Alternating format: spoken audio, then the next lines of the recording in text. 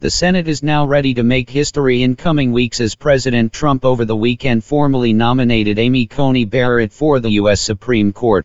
Never before has the Senate considered a Supreme Court nominee this close to a presidential election. Digging back in the congressional record, I found 3 examples of a confirmation over 3 months before an election in the late 19th and early 20th centuries, but never any nomination and Senate vote in the weeks before the elections.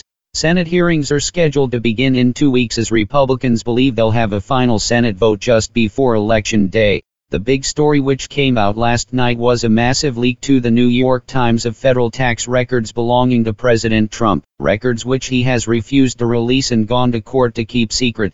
It wasn't immediately clear where the newspaper got the materials, but it held a treasure trove of financial information about the president and his businesses, showing for example that he used a series of tax write-offs so that he paid very little in the way of federal taxes. $750 was his bill in both 2016 and 2017, and I would look for Democrats to talk about that number and more about his taxes for much of the next 5 weeks. Tomorrow night is the first presidential debate of the 2020 race as President Trump and Joe Biden will face off in Cleveland.